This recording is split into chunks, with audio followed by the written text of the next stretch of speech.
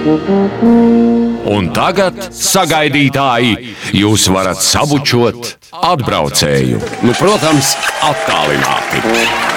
Ar tiem, kas atgriežas katru nedēļu trešdienās 15:30 sirsnīgās, iedvesmojošās un atklātās sarunās runās Inese Vaikuli.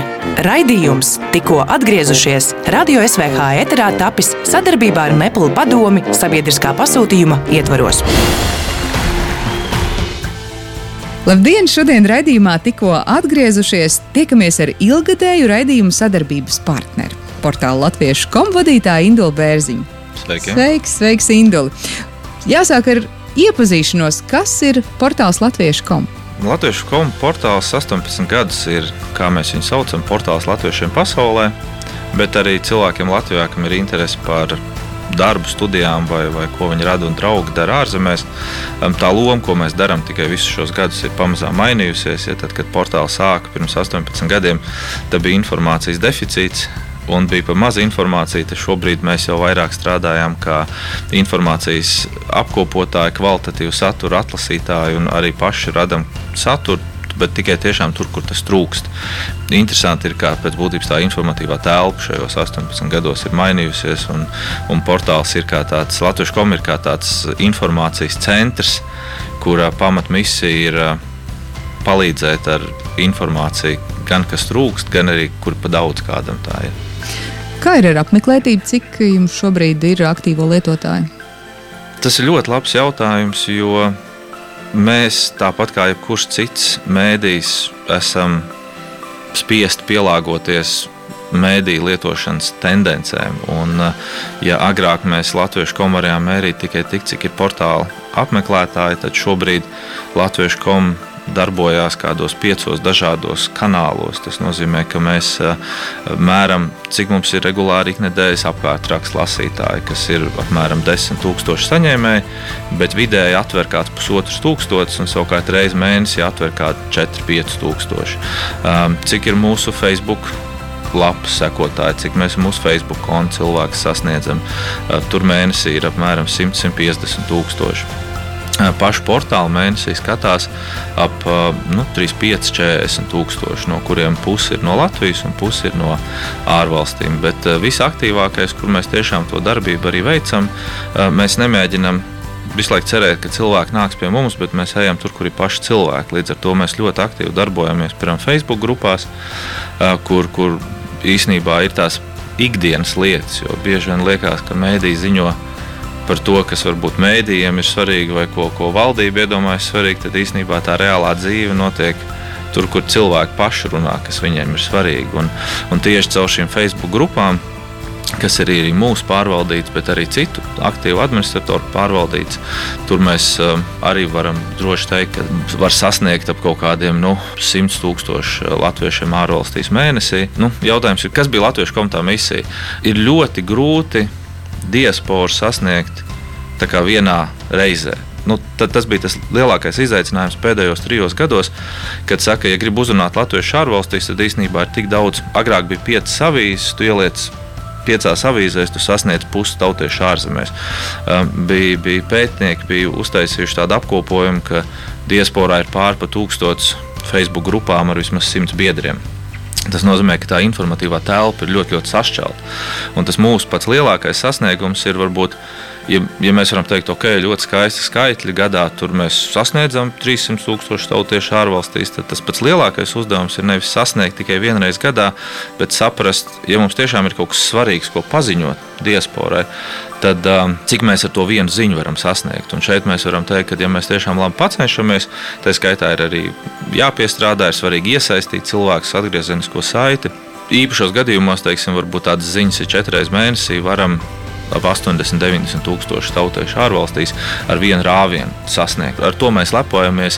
Vēl pirms 3 gadiem man likās, ka mēs varam teikt, ka mēs varam kāds 10% sasniegt, tad šobrīd mēs jau varam ar šādu vienu svarīgu ziņu sasniegt vismaz 30-25%. Tu pieminēji, ka Latviešu.com iet tur, kur ir cilvēki, un šīs ikdienas tēmas bieži vien ir populārākās. Par ko tad visvairāk latvieši ārzemēs runā, interesējas? Ļoti garlaicīga atbilde būs. Šobrīd visiem tas ir apnicis, bet ceļošana. Pat liekas neinteresanti tādu atbildi dot, bet tas ir tas, bez kā neiztikt. Un it kā tā informācija ir pieejama, un it kā viņa ir zināma. Bet ceļošana ārpus Latvijas? Ārpus Latvijas. Teiksim, latvieši ārpus Latvijas jau nav nodalīti no Latvijas. Pirms gada Latvijas Investīcija attīstības aģentūra ar Latvijas universitāti bija uztaisījusi pētījumu latviešu pasaulē paradumi tieši ceļošanā, un vairāk nekā puse, es tagad precīzi skaitli nepateikšu, arī Covid laikā regulāri lidos Latviju. Līdz ar to pēc būtības šī ir tēma numur 1, kā kaut kas mainās no konkrētās valsts ieceļojot Latvijā, un kā kaut kas mainās no Latvijas atgriežoties uz šo konkrēto valstu. Un šeit es varu ļoti priecāties un lepoties ar mūsu redakciju, jo latviešu.com pēc būtības kā mēdījis arī paceļ tēmas, kuras varbūt nav patīkamas, bet kuras ir svarīgi pacelt, jo ikdienā cilvēki ar to saskarās. Kaut vai tipiski piemēri ir, kad nevienmēr pašos sākumos bija veiksmīgi atstrādāts process, kā atzīt certifikātus starp valstīm. Un it kā cilvēki kaut ko ir ka kaut ko zina, ir ka kaut ko nezina. Cilvēks pats bieži vien to noklusē, bet tā realitāte ir tāda, ka tāda mēdīja pabikstīšana mazliet ir, varbūt kādreiz arī var palīdzēt panākt kaut kādas konkrētas izmaiņas, lai nav situācijas, ka, piemēram, Latvijas no Amerikas atlido, bet viņš kaut ko varbūt līdz galam vai nu nav sapratis, vai arī vēl nebija tie procesi atstrādāti, un viņš pavada tur mēnesi karantīnā bez atzīta certifikāta, kaut gan viņš Amerikā ir pilnībā vakcinēts vai tam līdzīgi. Tā kā šī ir, diemžēl, jau ļoti apnikusi, bet tēma numur 1 joprojām. Un joprojām cilvēki uzdod jautājumus, līdz galam nezinot. Kaut gan pat dažas atbildes jau ir publiski zināmas, bet ir grūti to informāciju vienmēr nogādāt līdz cilvēkiem. Un tā ir daļai arī mūsu misija, ko mēs darām. Tas ir viens, tā ir pirmā vieta, bet vēl noteikti ir tēmas, kuras ir pirmajā trīniekā. Ja skatās to pēdējo gadu laiku, tad Covid ir pēc būtības ne tikai veicinājis atgriešanos, bet arī nofiksējis cilvēkus tur, kur viņi ir. Un tas nozīmē, ka, piemēram, ir ļoti daudz cilvēku, kas varbūt 2 valstīs dzīvo un strādā. Tieši Covid laikā viņiem ir bijusi šī iespēja pieņemt lēmumu un gadu varbūt nobāzēties Latvijā, apstīties, kā šeit tas notiek, un strādāt ārvalstu uzņēmumos attālināti. Un beigās arī pat izlemt palikt arī Latvijā. Bet atgriešanās temats ir vienmēr aktuāls arī no tā, ka tur rosās labas diskusijas. Jo ir cilvēki, kuri var strādāt attālināti, un ir cilvēki, kas nevar strādāt attālināti. Viņiem, protams, ir sāpīga šī alga atšķirība. Teiksim. Bet tie cilvēki, kas var bieži vien strādāt arī attālināti, viņi ir šobrīd tieši pēdējā pusotra gada laikā izvēlējušies daudz par labu Latvijai un nobāzēties Latvijā. Aktuāls pētījums. Daļa Latvijas jaunieši vēlas pamest Latviju. Noskaidrots Baltijas jauniešu vidū populārākās iespējamās mītnes valstis ASV, Vācija, Spānija, Latvijā. Jauniešiem populārākās apvienotā Karaliste, Vācija un Nīderlanda. Un, kā ir norādījis zinātņu doktors un pētnieks Mārtiņš Kaprāns, satraucoša ir vēsts, ka Latvijas jauniešu vidū parādās tendence, ka 4. daļa no aptaujātajiem atzinuši, ka pilnīgi noteikti vēlas pamest dzimteni. Kā tu to komentētu? Protams, uzreiz interesē tā jautājuma formulējums. Es pats apmēram 20 gadus jau vienu kāju esmu Latvijā, ar vienu Vācijā, un dažreiz tā viena kāja ir mazliet vairāk vienā valstī, citreiz vairāk otrā valstī.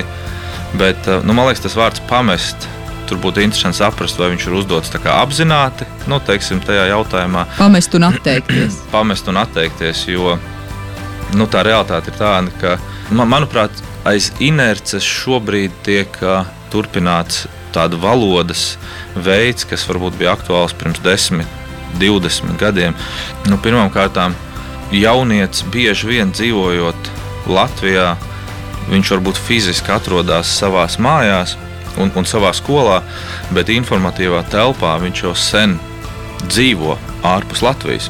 Es esmu ļoti pārliecināts, ka tas vārds pamest šobrīd vairs nav aktuāls, jo arī pārceļoties fiziski uz kādu laiku ārpus Latvijas, mēs varam mēģināt to tā uzskatīt, un tad viņš arī var justies kā zudis, bet, man liekas, Krišāns Valdemārs, tas, kad vēl internets nebija izgudrots, teica, ka Latvija jābrauc jūriņā, iegūt pieredzi pasaulē un tad atgriezties atkal Latvijā vai arī palikt ārvalstīs un nebūt zudis Latvijai. Un īsi šo kopā savalkot, man liekas, ka tās ir labas ziņas.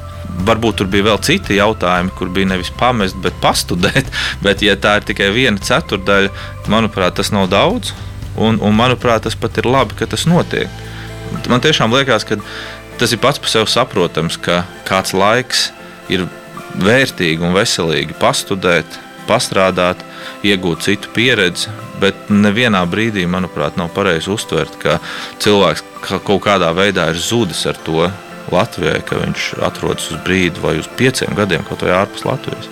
Es tev pilnīgi piekrītu, bet pie šī pētījuma arī pievienots centrālās statistikas pārvaldes secinājums par pēdējiem 30 gadiem Baltijas valstīs, un, diemžēl, tā migrācijas līkne Latvijai tomēr ir negatīva atšķirībā no kaimiņiem Igaunijas un Lietuvas. Tur migrācijas kopsavilkums ir pozitīvs, kas liecina par to, ka šobrīd šajās valstīs vairāk cilvēku atgriežas nekā emigrē. Par šo kāds tavs komentārs? Nav forši noteikti. Es domāju, ka tas, ka es iepriekš teicu, ka ir pozitīvi kādu laiku pabūt ārpus Latvijas, tas arī nenozīmē, ka automātiski viss šobrīd notiek pozitīvi saistībā ar tām darbībām.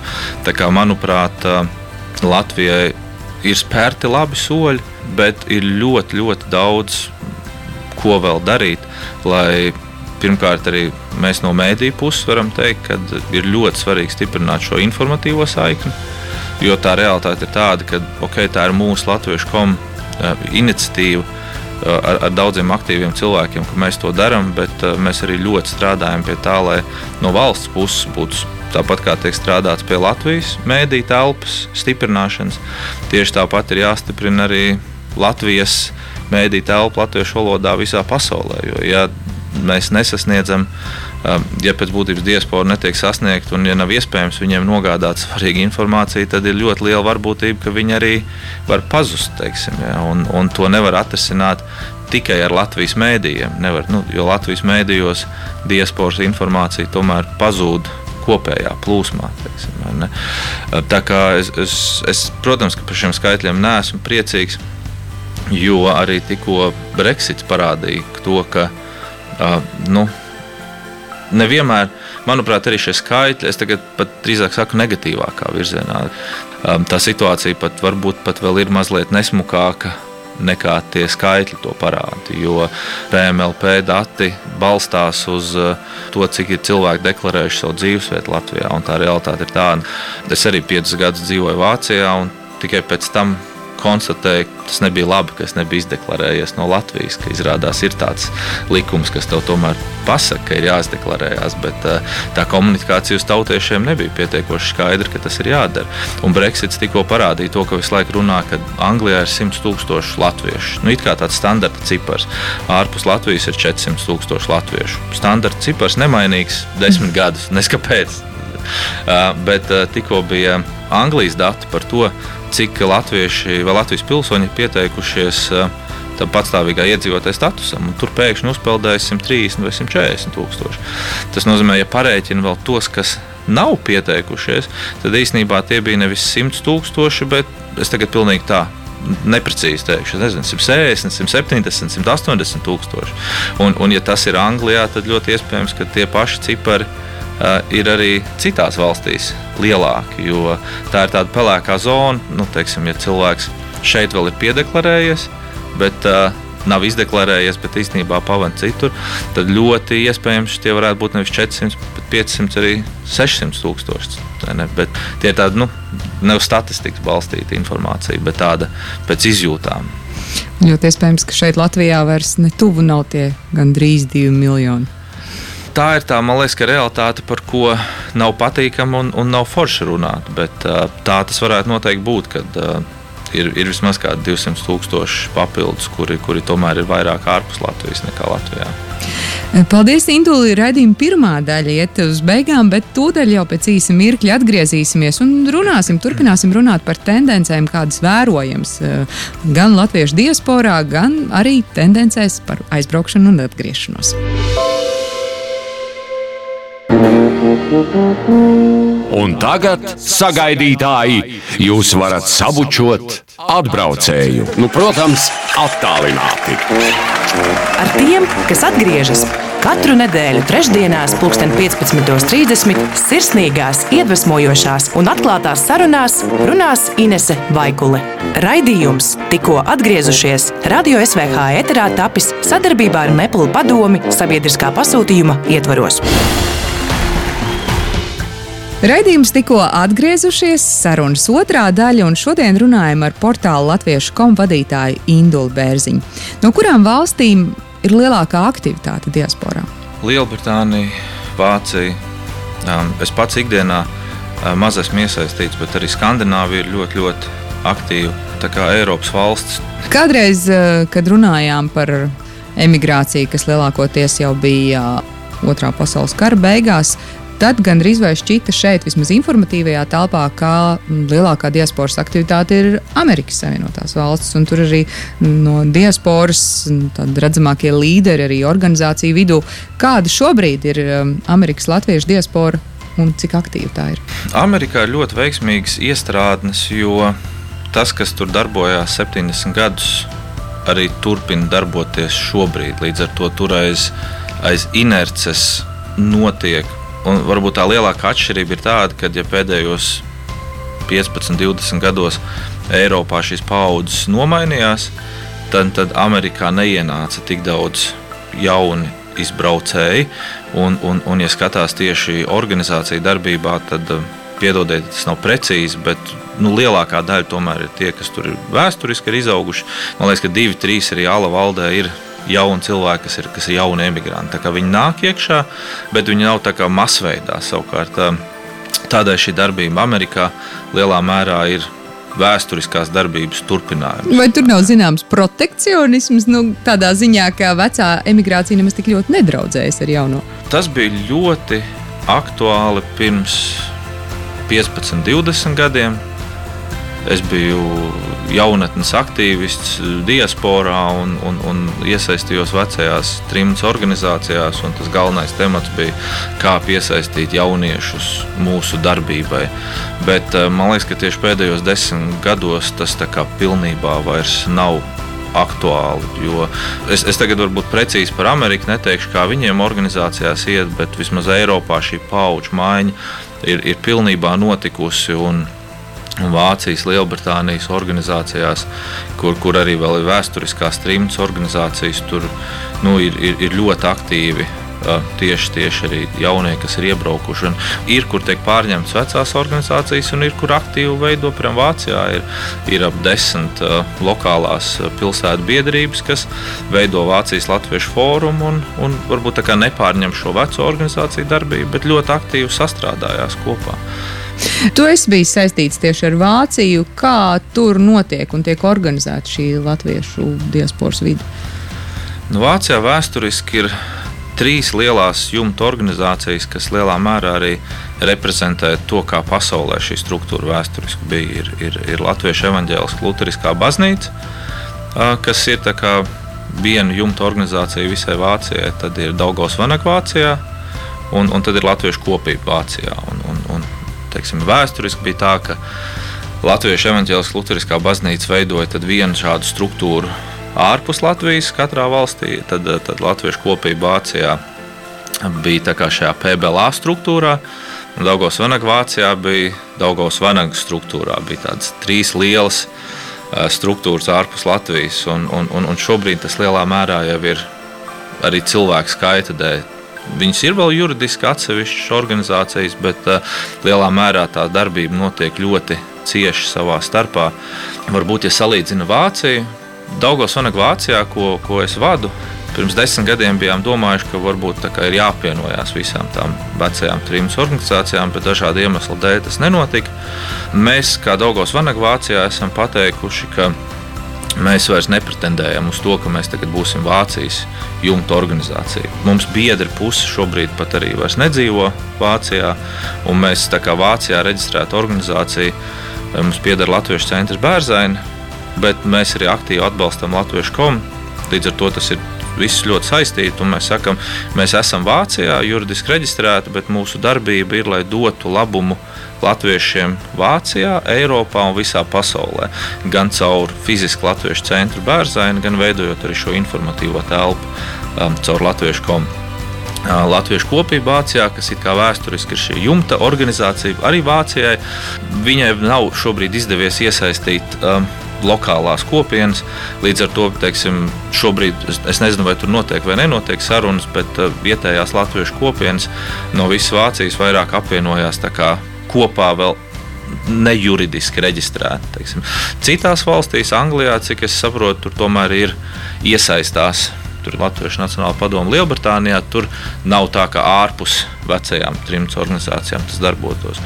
Ja paskatās, varbūt, cik šitā viduvēji tieši uz Vāciju iet, tām Daugavas vanagiem Vācijā un Latviešu kopībai Vācijā, tad man liekas, ka baznīca Vācijā lielā mērā ir tāds labs piemērs, kura tur to savu karogu un turpina aktīvi dievkalpojumus visā Vācijā latviešu valodā noturēt. Un man tieši liekas, ka baznīca bieži vien pat tiek kaut kur pat piemirsta kā tāda liela gan valsts, gan ārpus Latvijas jumta organizācija, bet ja paskatās no tās vēsturiskās un šī brīža darbības, tad tāds lielākais sarīkojuma rīkotājs Vācijā ir tieši Latviešu evaņģēliskā luteriskā baznīca. Dievkalpojums bieži vien ir ne tikai kā ticības lieta, bet arī kā latviešu kopā sanākšanas lieta, kas kalpo arī tādai ne tikai baznīcas pusē, bet arī tādai kopienas tikšanās pusē. Cik Vācijā ir šobrīd daudz aktīvu latviešu diasporas cilvēku? Es domāju, ka apmēram 20 Vācijas pilsētās ir ļoti aktīvas kopienas, kas kaut ko dara. Un tas ir daudz. Teiksim, ja skatās uz Daugavas vanagiem Vācijā, ka pirms 40 gadiem bija arī 30 pilsētās nodaļas, teiksim, tad skaits šobrīd ir samazinājies mums uz 7, bet tas nenozīmē, ka nerodas jaunas. Bet tas procents, cik ir aktīvi, grūti pateikt. Vidēji vienmēr saka ap 10% ir aktīvi. Bet tas pozitīvais ir tas, ka ja agrāk to aktivitāti saistīja tikai ar dejām, ar dziedāšanu, ar kopām, tad šobrīd ļoti aktīvi arī veidojas dažādi citi procesi, kā iesaistīties, palīdzēt Latvijai. Tā skaitā SLV organizācija, kas aktīvi vienot latviešu profesionāļus, kas ar savām zināšanām ir gatavi palīdzēt Latvijai dažādos veidos, vai tas ir tēla veidošana, vai kaut kas cits. Jo vairāk mēs pasakām, ka tev nav obligāti, es pats neesmu, es dziedu tikai pēc 2 naktī un dejoju pēc 4 naktī, bet ja ir arī citi veidi, kā tu vari iesaistīties un tā kā nezust Latvijai, tad parādās arī to cilvēku skaits daudz lielāks, kurš saka, super, man šitā patīk, man nav obligāti tikai viens veids, kā es nezaudēju saikni ar Latviju. Teiksim. Jā, tas stereotips par tautas deju kolektīviem un koriem, tevis piesauktā baznīca, iespējams, lielai daļai jaunākās emigrācijas pārstāvju ir drīzāk atgrūdoši nekā piesaistoši. Kaut vai tipisks piemērs ir tā pati mīļā foršā Facebook grupa. Man bija tas prieks un gods, kad Facebook radās vienam no pirmajiem izveidot Facebook grupu latviešiem Vācijā, kas tagad ir izveidojusies par lielāko grupu latviešiem Vācijā, un tur ir apmēram 22,000 biedri, no kuriem apmēram 7-8 tūkstoši ir no Vācijas. Un tad ir savi grupas noteikumi. Grupas noteikumi ir nočiepti no vecās organizācijas Daugavas vanagi Vācijā, kur pamat uzdevums bija savstarpējā pašpalīdzība. Mūsu mērķis šeit kopā sanākot ir arī izklaidēties, arī klačoties un tam līdzīgi, bet tomēr pamatmērķis ir palīdzēt viens otram un palīdzēt Latvijai. Un tad ir kaut kāda maza noteikuma, kā to vajadzētu darīt, un tad pēc būtības starp šiem 8,000 cilvēku veidojas kaut kāda kopēja darbība. Tā kopējā darbība īstenībā ir tieši tāda, es tagad skaļi filozofēju, tāda pati, kā varbūt arī kopā dejot, kopā dziedāt, ja, bet tur varbūt kopā palīdzēt ar praktisku informāciju viens otram. Tā zināmā veidā arī ir piederības sajūtas veicināšana tikai citā formā, teiksim, vai ne? Un, ja to dara organizēti, tad tas ir arī ar tādu potenciāli labu rezultātu šo cilvēku piederības sajūtas noturēšanai, teiksim. Bet tur var ļoti viegli arī, protams, to visu palaist, aizraujoties ar tēmām, kas varbūt ir šķeļošas, nevis vienojošas. Un tas varbūt ir tas nepatīkamākais administrēšanas darbs tam visam. Latvietis. Es domāju, ka katra valsts var teikt, ka vācietis un tam līdzīgi. Tā kā mēs man liekas, ka tas noteikti tā nav, bet katrā no mums gribās kādreiz pateikt kaut ko pirmo uz mēles, un ja izdodas iekost, tad viss ir kārtībā. Savulaik šīs trimdas organizācijas pašas nodrošināja šo struktūru, kādā veidā veicināt gan latviešu valodas mācīšanu nākamām paaudzēm, gan bija pat savulaik Vācijā arī universitāte, kur mācīja latviešu valodā. Bet kā ir tagad, cik organizēta ir šī vide, kas ir vērsta uz latviešu valodas mācīšanu bērniem, jauniešiem, un kādu tu paredz nākotni? Es domāju, ka Latviešu valodas aģentūra ir veikusi labu darbu, pielāgojoties laikiem līdzi. Es personīgi ikdienā tur neesmu iesaistīts, līdz ar to varbūt šis ir temats, kur es arī varu komentēt tikai no latviešu.com ziņu virsrakstiem, cik es esmu lasījis, bet manā skatījumā tas ir labi aizgājis, jo tas ir aktuālākais temats visiem, un te ir gan no valsts puses iespējas, kas tiek tiešsaistē nodrošināts. Privātais sektors šeit arī ļoti labi strādā. Ja, teiksim, Latvijā ir vismaz 2-3 uzņēmumi, kas ļoti profesionāli piedāvā iespēju tālmācībām arī latviešu valodā. Un tas, kas ļoti labi strādā, arī ir tās pašas nometnes, jo ir nometnes, kur apmaksā Latvijā, lai tiekās bērni no visas pasaules, un ir arī tie paši 3x3, kas notiek Bērzainē. Tas ir ļoti forša vieta. Mums pēdējais lielais 3x3 bija 18. gadā, kur sabrauc 130 cilvēki, daudzi bērni no 13 valstīm. Bērzainē, Freiburgā, tas ir tāds tipiskais piemērs, ja ikdienā vienā valstī dzīvojot, nav vajadzība runāt latviski, tad, kad tu satiecies ar bērniem no citām valstīm, tā latviešu valoda ir šī vienīgā komunikācijas valoda, kuri viņi var savā starpā sazināties. Un varbūt Latvijā bērni zina angliski, un no ārpus Latvijas atbraucot arī angliski zina, tad tas foršais ir, ka atbrauc bērni no Francijas, no Zviedrijas, no Dānijas, tad viņiem vispirms, protams, ir mītnes zemes valoda, tad vecāki cenšas latviešu valodu, un tad angļu valoda varbūt ir 3., 4. valoda. Līdz ar to viņiem automātiski ir latviešu valoda pirmā, par ko runāt. Tā kā, ja man būtu kaut kas jāsaka, kur ir labi, jo arī 3x3 notiek ar kultūras ministrijas atbalstu gan Latvijā, gan ārpus Latvijas, tad šis ir tas, kur man personīgi vislielākā pieredze ir, par ko es arī priecājos, kas ir noteikti jāturpina un jātīsta tieši ārpus Latvijas, jo personīgo tikšanos neviens nevar pārspēt, neviena online stunda to nevar izdarīt. Un 3x3 arī šis nosaukums sevi ietver šo paudžu sadarbību. Man gribās par to pajokot, jo 3x3 ietver visas paudzes. Bet bieži vien tas smieklīgākais tas, ka tur jau pat 4x4 bieži vien sanāk, jo tev ir pat vec tētiņi ar maz bērniņiem kopā. Bet tā ir tā pamata ideja, kad nav obligāti jābrauc 3 paudzēm, var arī atbraukt 2 paudzes, var atbraukt arī pat 1 paudze, 20-gadīgi jaunieši, kas tikko ģimeni izveidojuši. Tā kā tas noteikti nav nosacījums, bet tā ir tāda ļoti liela ģimenes mājīguma sajūta, kas tur rodās. Un mēs šajā vasarā uztaisījām tādu tā kā testa versiju, kas bija, kad bija tā 3x3 nevis visas nedēļas, viena nedēļa pēc kārtas, bet bija nedēļas nogals. Vienlaicīgi mazliet arī kaut ko internetā raidīt.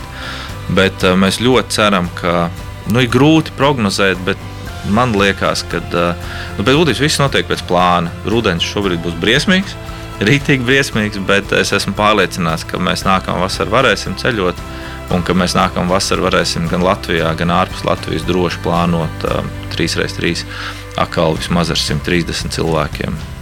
Paldies, Indula, liels par sarunu un liels paldies Latviešu.com par to, ko jūs darāt. Paldies arī, ka esat mūsu sadarbības partneri un atgādināšu arī to, ka raidījumi ir gan redzami, gan dzirdami Latviešu.com. Tur arī var tos komentēt un ierosināt. Mēs strādājam tiešā sadarbībā un jācer, ka tā ideja par saiknes nezaudēšanu ar Latviju turpināsies. Paldies, un man liekas, mums ļoti labi sanāk kopā. Paldies, Indula!